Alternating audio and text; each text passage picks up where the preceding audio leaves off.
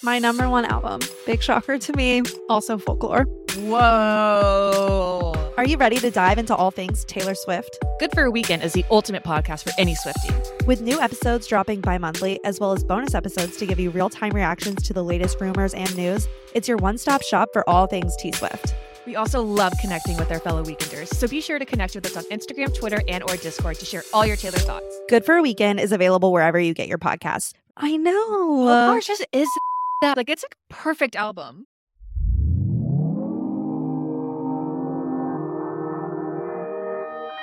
Consequence Podcast Network.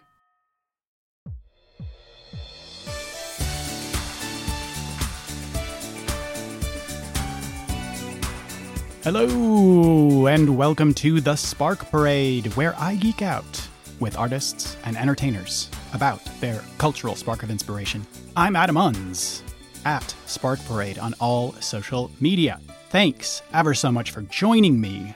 My guest this week is the positively delightful and insanely talented Speedy Ortiz, founder and frontwoman, Sadie Dupuis, and she spoke to me about her spark, the groundbreaking graphic novel Ghost World. We also talk a lot about Terry Zbigoff's film adaptation, so it's a real 2-for-1. Bargain! I love Ghost World too, so Sadie and I had a great time talking about its depiction of teenage girls, Dan Clow's artistic style, and the impact of Ghost World on the medium of graphic novels, and the differences between the book and the movie, and much more. Sounds pretty cool, doesn't it? Let's check it out then, shall we? Quick Sadie facts. Sadie Dupuis is an American musician who is the guitarist, lead vocalist, lyricist, and founder of the band Speedy Ortiz. The band originated in 2011 as a solo project shortly after Dupuis moved to Northampton to work on her MFA. The project expanded to a full band in 2011, and they have since released 4 studio albums, including the brand spanking new Rabbit Rabbit, which was released on September 1st of this very year, 2023. Quick Ghost World facts. Ghost World is a graphic novel by Daniel Clowes. It was a commercial and critical success and developed into a cult classic.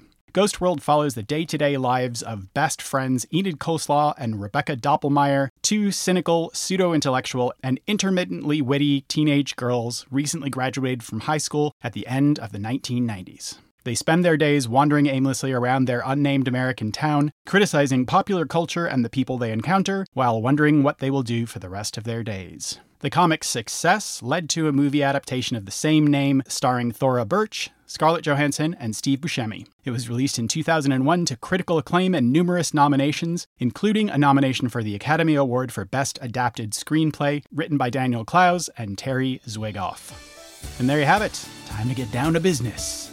Here comes my chat with Sadie Dupuis about Ghost World.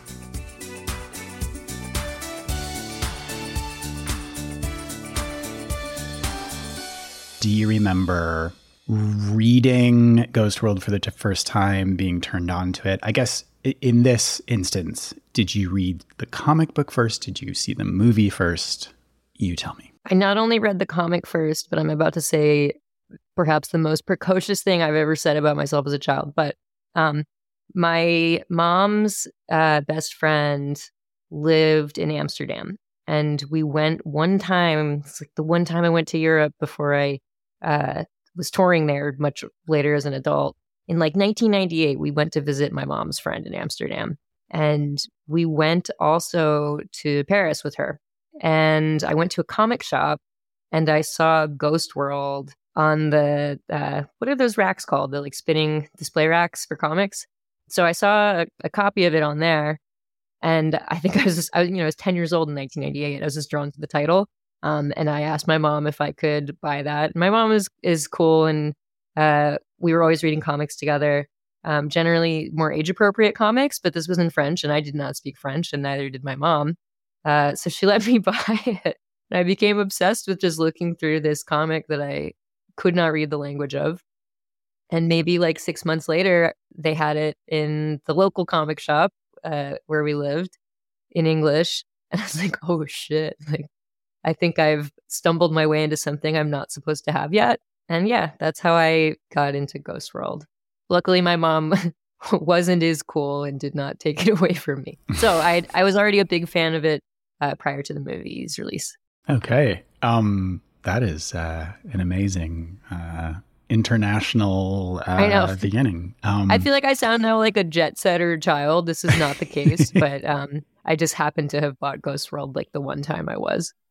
Yeah.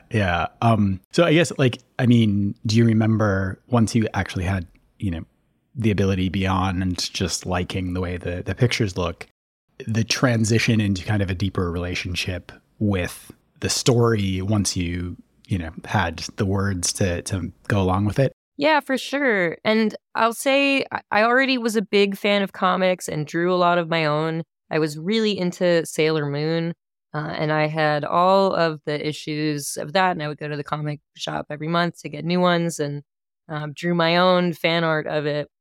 So I loved that. And I also loved Archie comics, which my mom had gotten me into.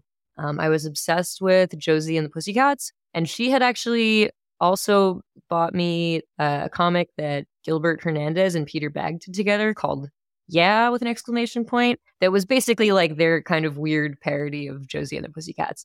So I did already have a tiny foray into indie comics, but Ghost World was sort of the first one that made me aware of like Fantagraphics, Drawn and Quarterly, that kind of world of like contemporary indie comics. And the reason I mentioned the Josie and the Pussycats and the Sailor Moon thing is I feel like the heart of those stories is the friendship among all these girl protagonists. And I saw that reflected in Ghost World, but instead of bonding over being superheroes saving Tokyo, or instead of bonding over, playing in a band in Riverdale, they're just like making fun of everyone together. They have all these very obscure pop cultural interests and diversions. And I think as someone who was about to enter middle school, or maybe I already was in middle school by that point, seeing that kind of friendship reflected in the writing was like very exciting to me. Of course, it was written by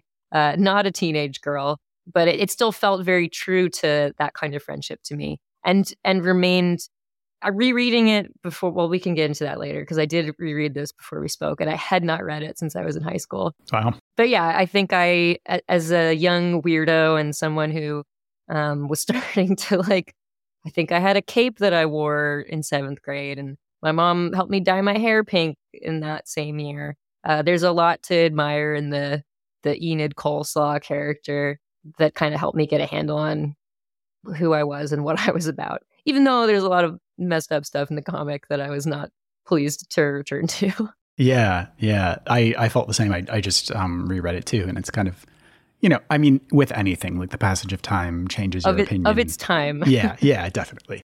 But I guess one thing that really struck me, I think this is something that everybody thinks of when they're talking about the different kinds of comic books that exist, but that historically comic books had been this kind of superhero thing, or like fantastical, otherworldly, not grounded in reality. And it, progressively became a medium that, or like funny stuff, like cartoony, not, Garfield, those kinds of things in that direction. And it was becoming, had become, with, people like R. Crumb comes to mind because of Terry Zwigoff and his relationship with him and all that. But it's these teenage girls who are being treated in a way like the protagonists of a superhero comic, and their superpower is just like being teenage girls who are observing the world and being kind of snarky, and that is on an equal footing with the, how incredible the story of Superman is, or whatever. It's like giving a power to a story about teenage girls and the lives of teenage girls that in this context, are smaller in scope than something like Superman, but giving it that same power, that same feeling of excitement, which I think is great. Yeah, I mentioned having grown up loving Archie comics, and I certainly had all the like Archie in the 50s, Archie in the 60s collections, and still have those. And I think something the show Riverdale is ending next week. I have seen every episode, and I absolutely love this chaotic and zany show. And I think something that's so great about Riverdale, apart from the fact that it's doing Twin Peaks and Scream and like supernatural fantasy and time travel and too many genres per episode, but they basically decided from like season 1, the Betty and Veronica friendship is what matters, and the Archie relationship is sort of irrelevant to their friendship. And like, especially in the final season, they've really hammered that home. And so I feel like Ghost World, reading it for the first time as like a 10 to 13-year-old, basically is like 20 steps ahead of what Riverdale did. It's like Betty and Veronica, like Archie's there, but really if they're crying about Archie, they're crying about their friendship to one another. And that's sort of the central like love story of the book. Yeah. And, you know, having them be the focus in a way that's like, feels so true to the teenage experience, where it's like they're talking shit about everyone, they're really judgmental, but they're also, you know, have tons of insecurities and are unsure about their place in the world. And they're at the cusp of adulthood, that's like late teenager experience, where you are still a baby, but you are transitioning into adulthood and having to go out on your own and figure out the world for yourself. So, you know, talking about the complexities of like friendships that transition from a high school experience into something else or not, and all of that other stuff too. It's like this, it's in some ways very sweet and in some ways very sad, and yeah, just like a very emotionally complex, which again, I totally love. Yeah. And I think if I think about stories about girls of this age written and illustrated by male authors, I feel like what I really like about Ghost World is it is never at all condescending to these characters. They are so astute and sharp, and those moments of insecurity that you point out are taken with such seriousness and care. And I loved learning at some point that Enid Coleslaw is like, what's the word I'm looking for? An anagram. Thank you. It's an anagram for Daniel Clowes. Yeah. So he's, you know, clearly injecting a ton of his own experience and thoughts into these girls. But there's just like, I feel like that was kind of a revolutionary thing for me to see as a, you know, tween, early teen, because a lot of the media that was on like WBCW that starred, you know, a teenage girl character was absolutely not done with that like lack of condescension, with that utter like seriousness towards the character. So that was very cool to get to have as in my library back then. And part of why I even thought to, when I got asked to do this, like however many, it was like months ago, I was like, yeah, sure, I'll have no problem thinking of something. And as we got close to it, I was like, I feel like I'm struggling to think of something that's been so important to me that I haven't sort of talked about to death. And I saw just a couple weeks ago the Shortcomings movie, which is the adaptation of Adrian Tomina's graphic novel. And I mean, a big difference between the Shortcomings book and film and the Ghost World adaptation is the Ghost World adaptation comes like a few years after that book was compiled. Shortcomings is like 15 years later. So the script was able to see a lot more like modern updating. But my partner and I went out for ice cream after the movie. It was like maybe the most perfect day of my summer. And we've been together a long time, and we first started dating kind of over our shared interest in contemporary comics.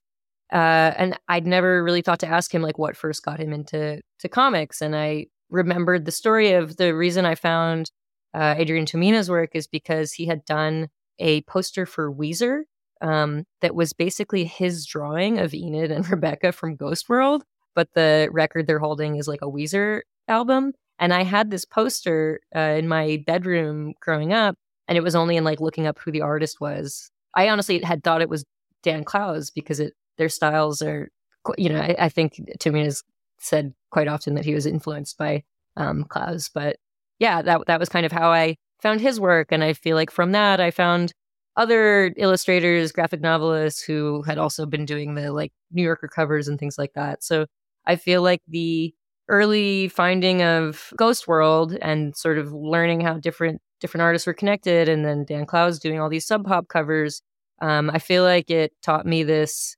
interconnectedness in artistic communities that sort of paved my own way for like entering them myself.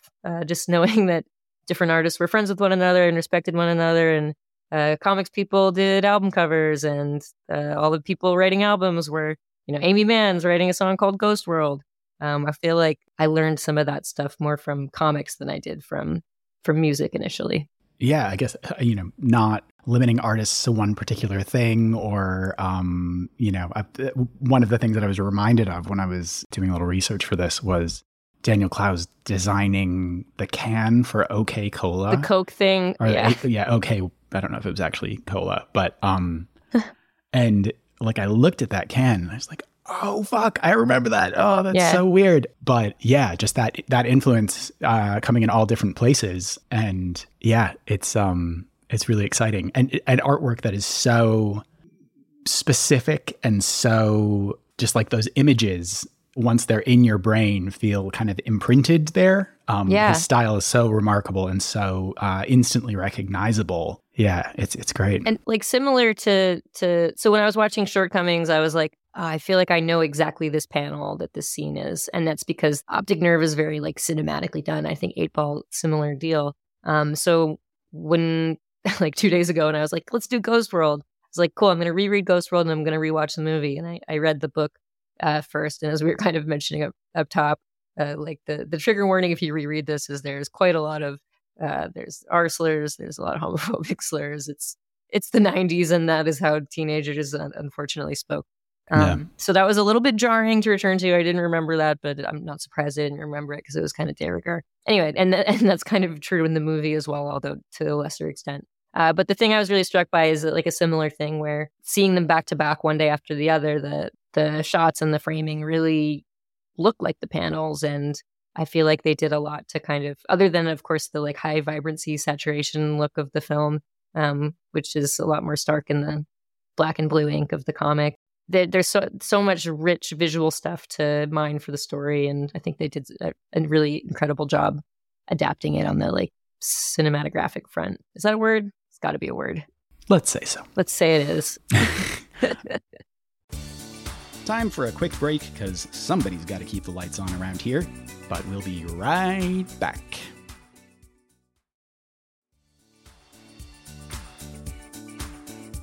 Yeah, I also think the film version of Ghost World to me is a very good example of an adaptation of a novel because it's not, the story is different. There are characters that are, composites or completely invented, but the style, the overall, like the mood is the same.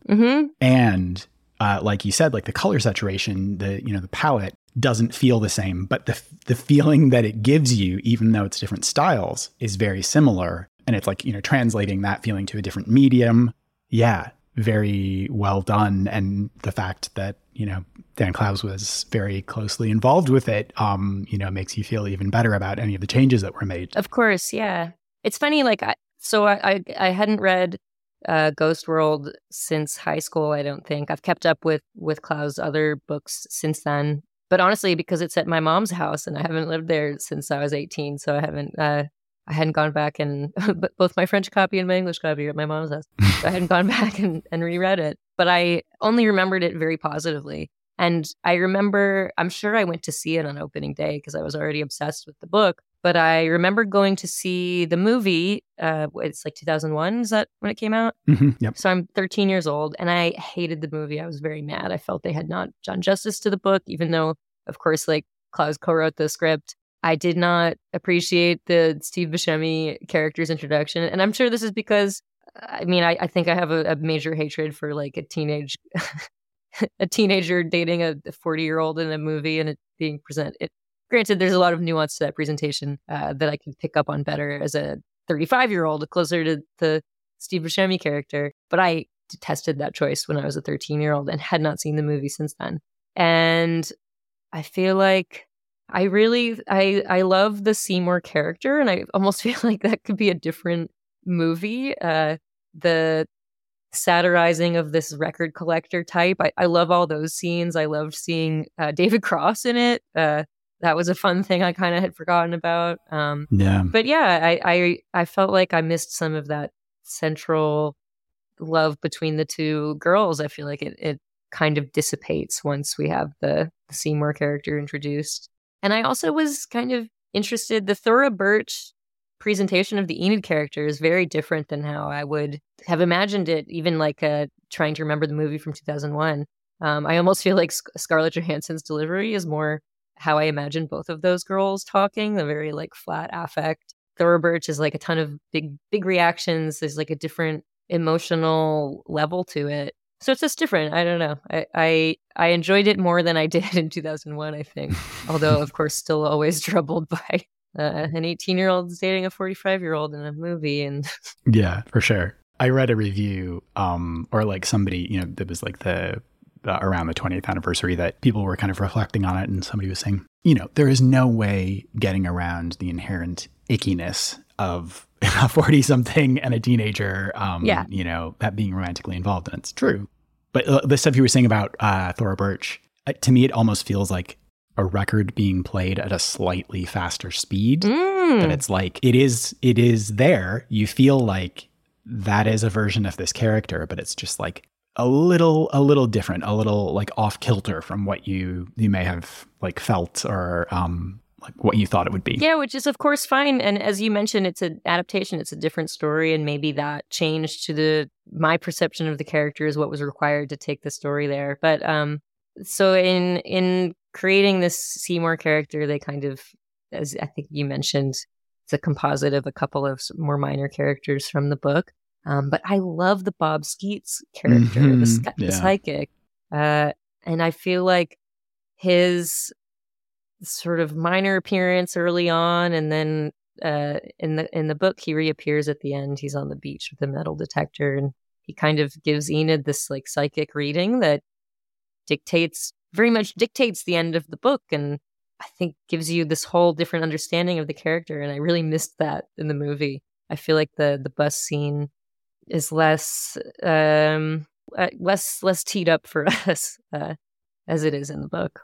Yeah, and like also wasting such a good character name, not putting that in the movie, just amazing. Oh my god, incredible! Did you know there's this whole like a conspiracy theory about? I didn't know that people think that Enid dies by suicide, and that's what I was like, what? I've never once taken that away from it.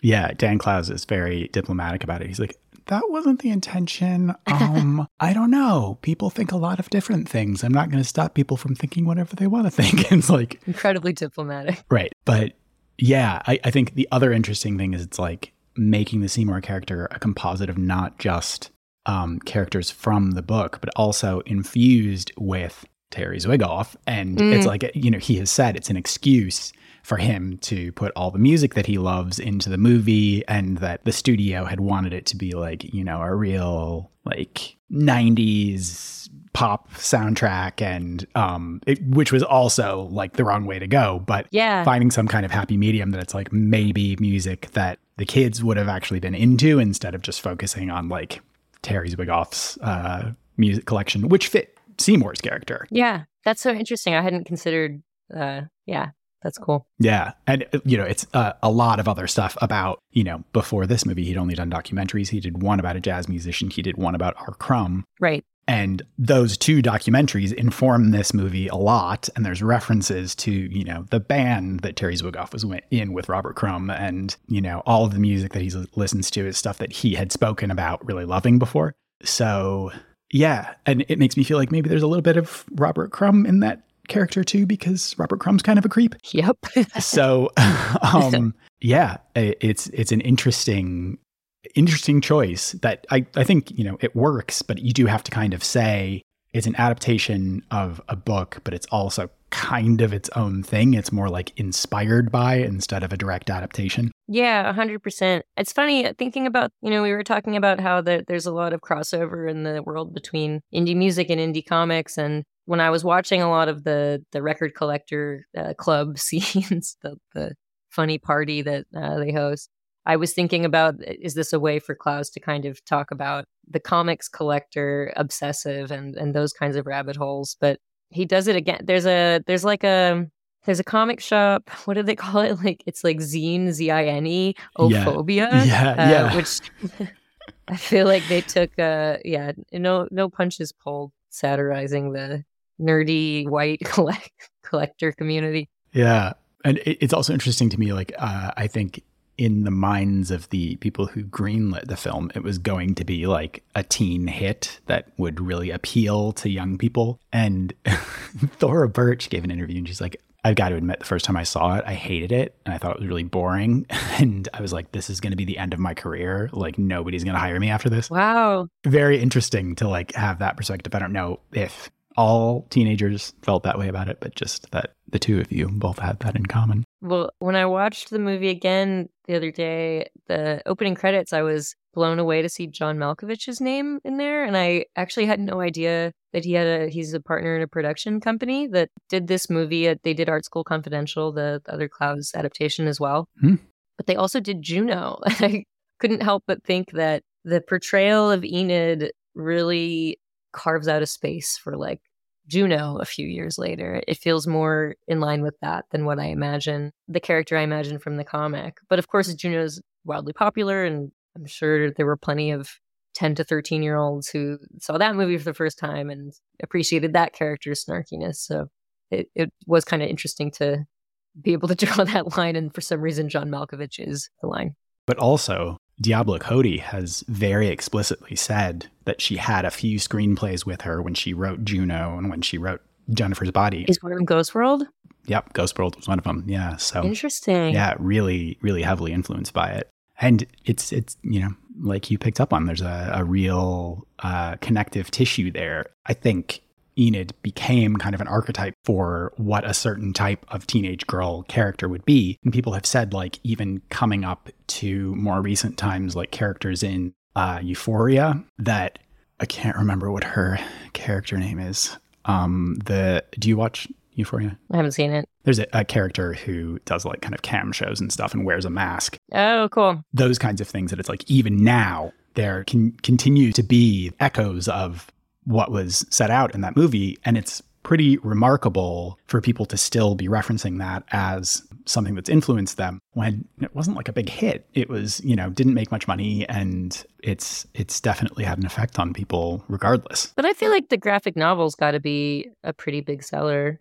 I have no idea. I don't have a factor reference, but in my mind, that's like canon of graphic novels of like the 90s. Ghost World's kind of up top. Yeah, and I'm not sure. I think at the time when this movie came out, graphic novels weren't making as much money as they do now. And the medium has kind of grown in respect, and the number of properties that have gotten adapted in the last 20-something years, it's huge. Yeah, I hadn't realized that there was a Wilson adaptation. Yeah, I haven't seen it, but... Me neither. Didn't even know about it. Never heard about it. Yeah. When was Mouse? I feel like that kind of legitimized the form, and I feel like that's got to be mid-90s. Yeah, I think so. I think it was before Ghost World. Obviously, very different story, very different novel.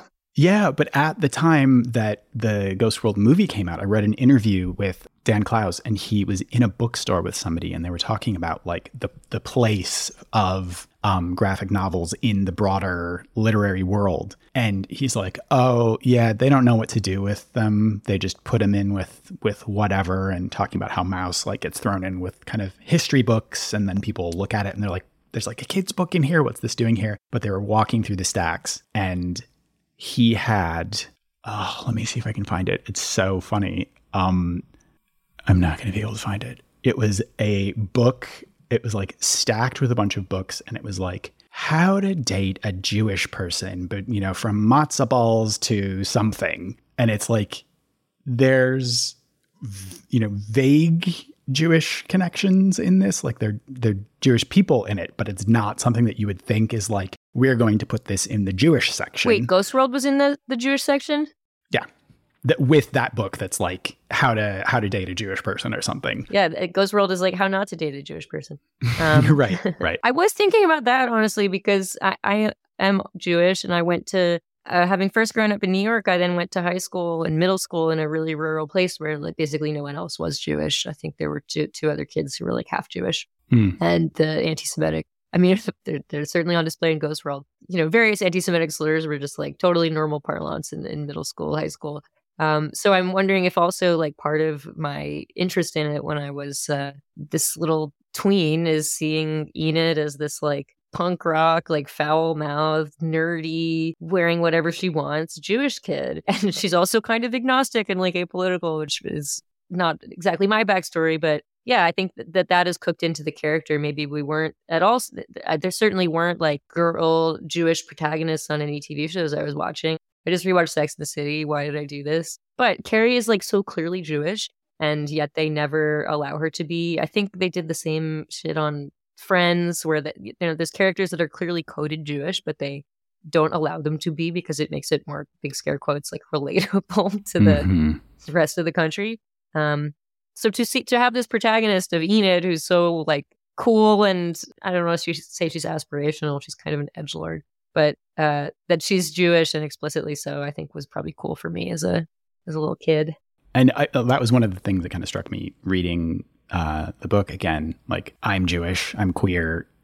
Those two things in the book, there's people being anti-Semitic, there's people being homophobic. Yeah. But there's also Jewish characters. The leads are Jewish characters, and they constantly are saying kind of homophobic things, but then being like, maybe we're lesbians. Holding hands with each other.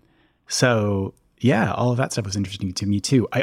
There's a thing that, annoys me about people making movies about whatever subset of people, and nobody who is identifies as part of that group is involved. And with this movie, it's like everybody who's involved is Jewish, basically. I actually, of course, I was like, is Thora Birch Jewish? Like, I feel like they didn't make Enid Jewish enough, but she is Jewish. I shouldn't have raised my red flag there. Yeah.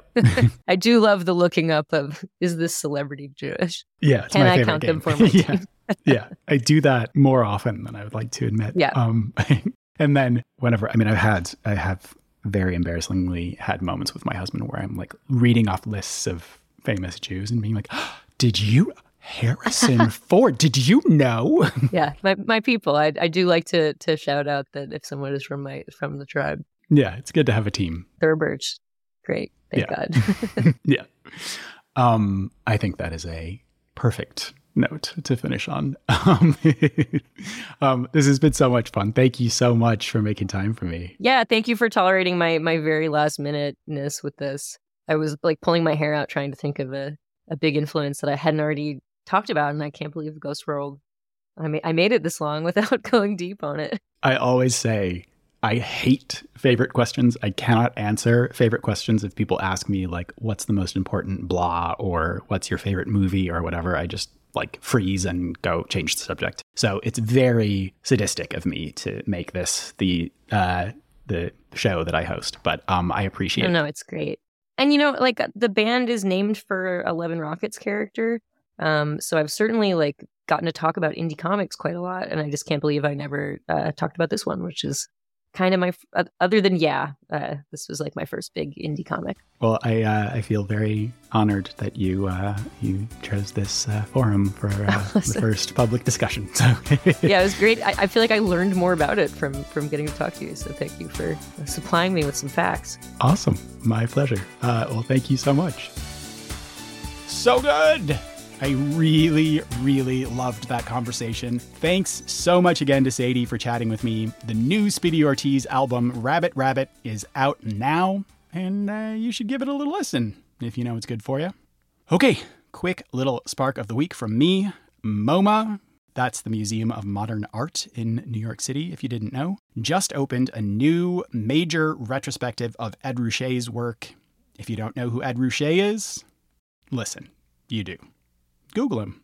You'll recognize his paintings immediately.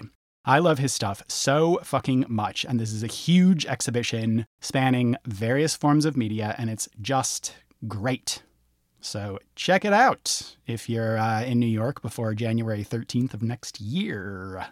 And that's about it. Please follow me on social media at Spark Parade. I hope the back-to-school vibes aren't getting you down too much, but if they are, I don't know. Buy yourself a School Sucks t-shirt or something. And until next time, bye.